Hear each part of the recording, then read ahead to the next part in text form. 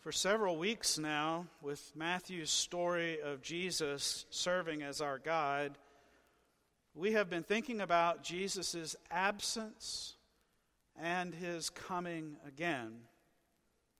We imagined the wait. You remember a couple of weeks ago, the wait being like the wait of bridesmaids looking for the bridegroom so they can light his way into the wedding party, keeping lamps trimmed and burning. And suddenly the bridegroom appears, and those with oil in their lamps enter the wedding party, the kingdom of God.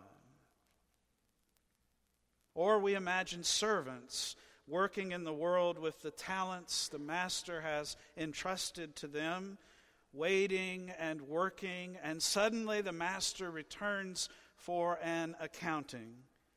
Those who have fearlessly invested and doubled the master's money are invited to enter into the joy of the kingdom of God. In each of these stories, Jesus is absent, but he is coming. His coming will be, as Jesus says here in Matthew, like a thief in the night. You do not know the day or the hour. As Jesus says at the end of that parable of the bridesmaids, therefore keep awake. Keep awake. Someone came out of the service last week and said, I'm glad you're preaching these parables because I don't like them one bit. And I'm hoping you're going to be able to help me to like them. The fact that he was saying that on his way out of the service let me know that it was still an unattained hope for him, and there was work yet to do. And for several weeks now, because we've been in these parables of Matthew, I've had that same conversation with a number of you about how uncomfortable these parables make you feel. Some of them are violent. You remember the one about the king who takes revenge for the murder of his son by burning down the entire city of the murderers. And the parables inevitably end in Matthew with the world neatly divided, perhaps too neatly, between wise and foolish, between good and faithful servants who double their talents, and wicked and lazy servant who buries his in the ground. Between those who enter into the wedding party, into the joy of their master, and those who, by now you should be able to say it right along with me, are thrown into the outer darkness where there is weeping and gnashing of teeth. And so you've been letting me know, one way or another. Some of you just say you've never liked these parables, and you just don't read them. Some of you are trying to square your sense of this division between black and white, good and evil, in and out, with other places in other gospels, and even in this gospel, where Jesus preaches radical inclusion, and with your own experience of a world where good and evil, light and dark are shrouded in much more ambiguity and areas of gray than these texts seem to allow. One of our high school students spoke with me on a Sunday evening about that parable of the wise and foolish bridesmaids.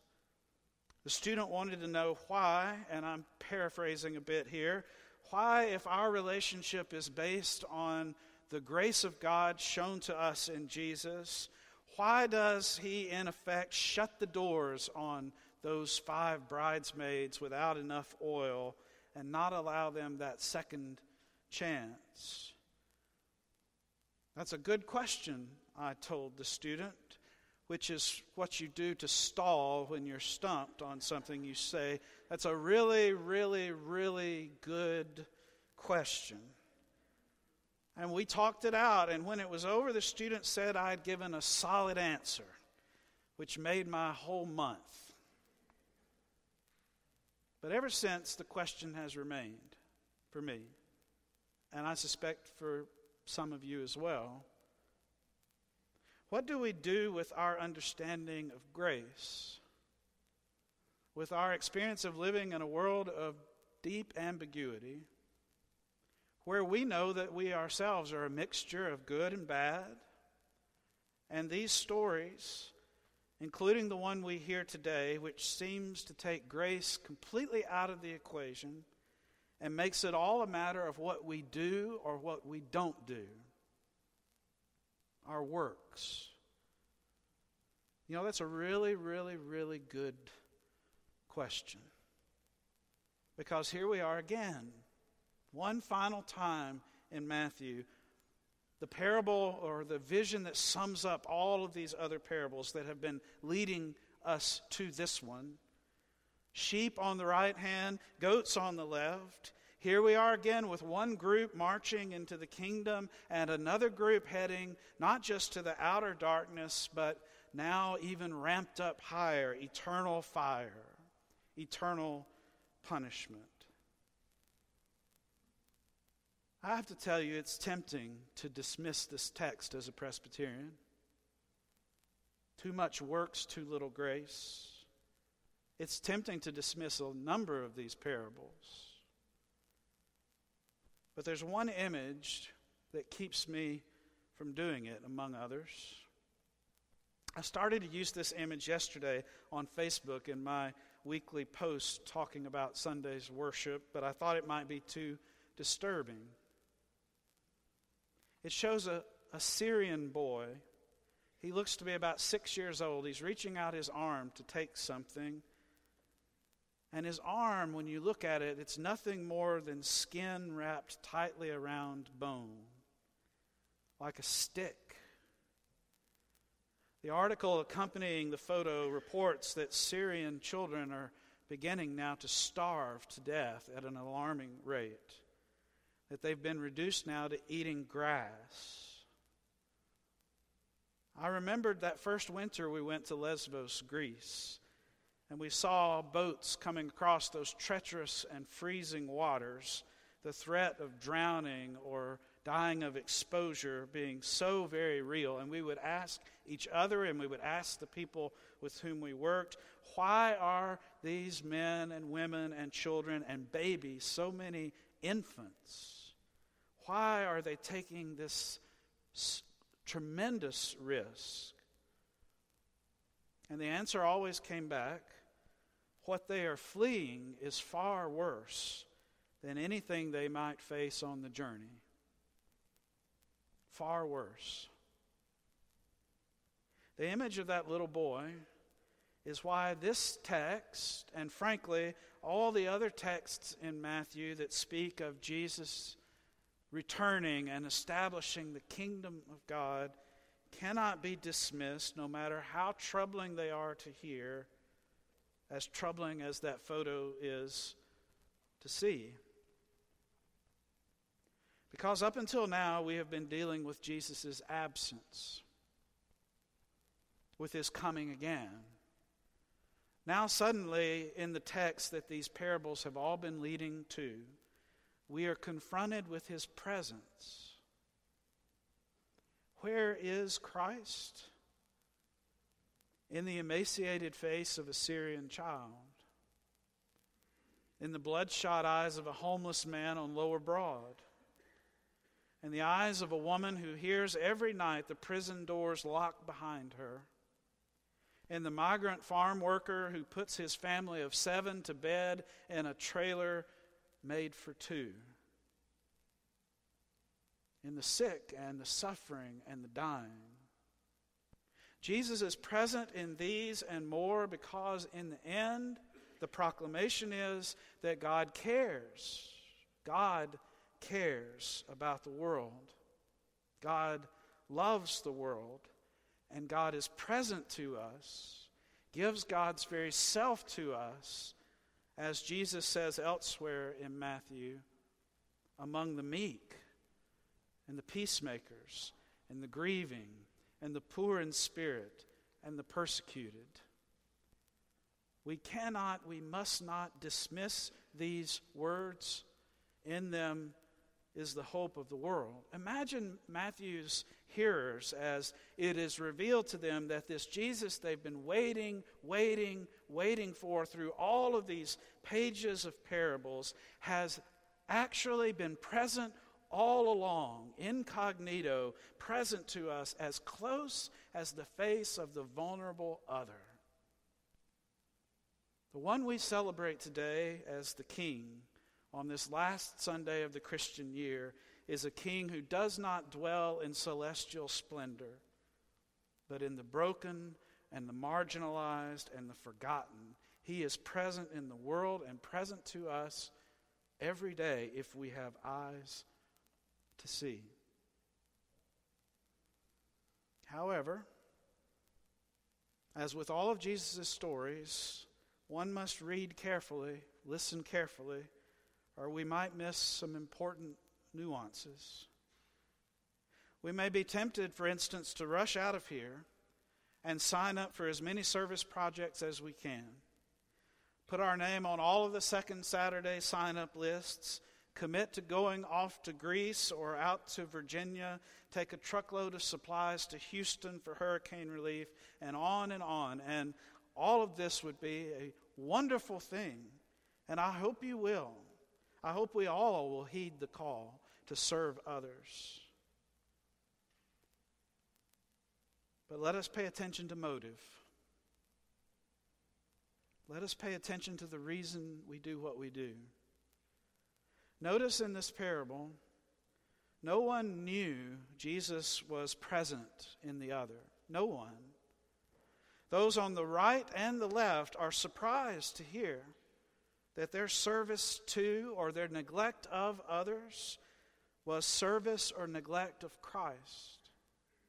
They were simply living their lives day to day, living from some center in their souls that either compelled them to offer a cup of water to the thirsty or to withhold, compelled them to offer bread to the hungry or to turn away. I'm sure the ones who lived those neglectful lives might be tempted to say, Lord, if we had only known all along that was you and not just some guy on the street, we would have acted. But it seems to me the whole point of the parable is the not knowing. Not knowing it is Christ. Serving from some other motive. So if that was not the motive, the overriding question of this parable is, what was it? Someone came to visit during the week a few years ago and noticed our room in the inn board in Wilson Hall. At the top of the room at the inn board at that time was this passage, a portion of it. Whatever you do for the least of these, you do for me. My guest, who I was showing around the building, looked at it and said, I wonder what the room in the inn guests think about that in relation to themselves. What do you mean? I asked. Well, he said, do you think they could draw the conclusion that the only reason you're doing this for them is to make sure you get in the sheep group and not the goat group? I said, that's absolutely not our motive, as if I knew everybody in the room's motive. And I declared it with a bit too much defensiveness. He said, I'm not saying it is or it isn't. I'm asking what you think it feels like to them. I said, I've got a meeting. I was not at all happy with the way this conversation was going. I said, I need to show you the rest of the building so I can get to my meeting. But you know, that's the kind of conversation that doesn't ever really leave you. And I've turned it over a lot in the years since. It strikes, I think, at the heart of this text. What I didn't want to admit to him was what came flooding over me in that moment, was all the ways I can still think of everything I do and we do as us and them. What we do for them. how they are the least, which I guess means I'm the most. How so much of my service can come either from a place of guilt or worse, religiosity, trying to make sure I serve my way into the sheep group. The invitation of this text is, I think, to be able to see myself more clearly as God sees me.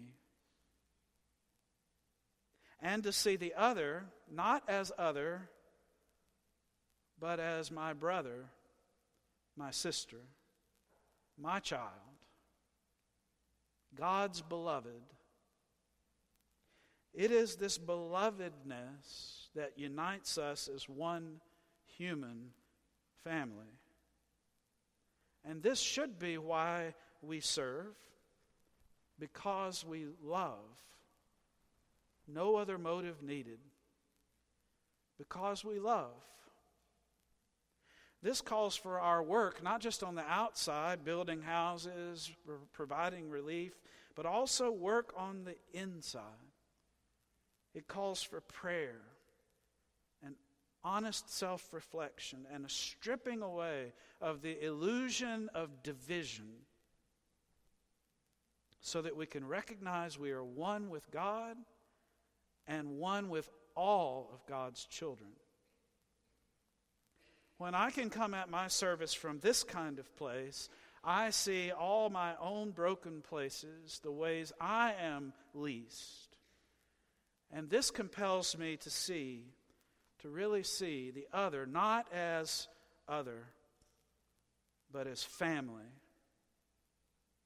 The text today is an invitation to this kind of seeing. And this kind of seeing is nothing short than the hope of the world and the kingdom of God. May it be so. Amen.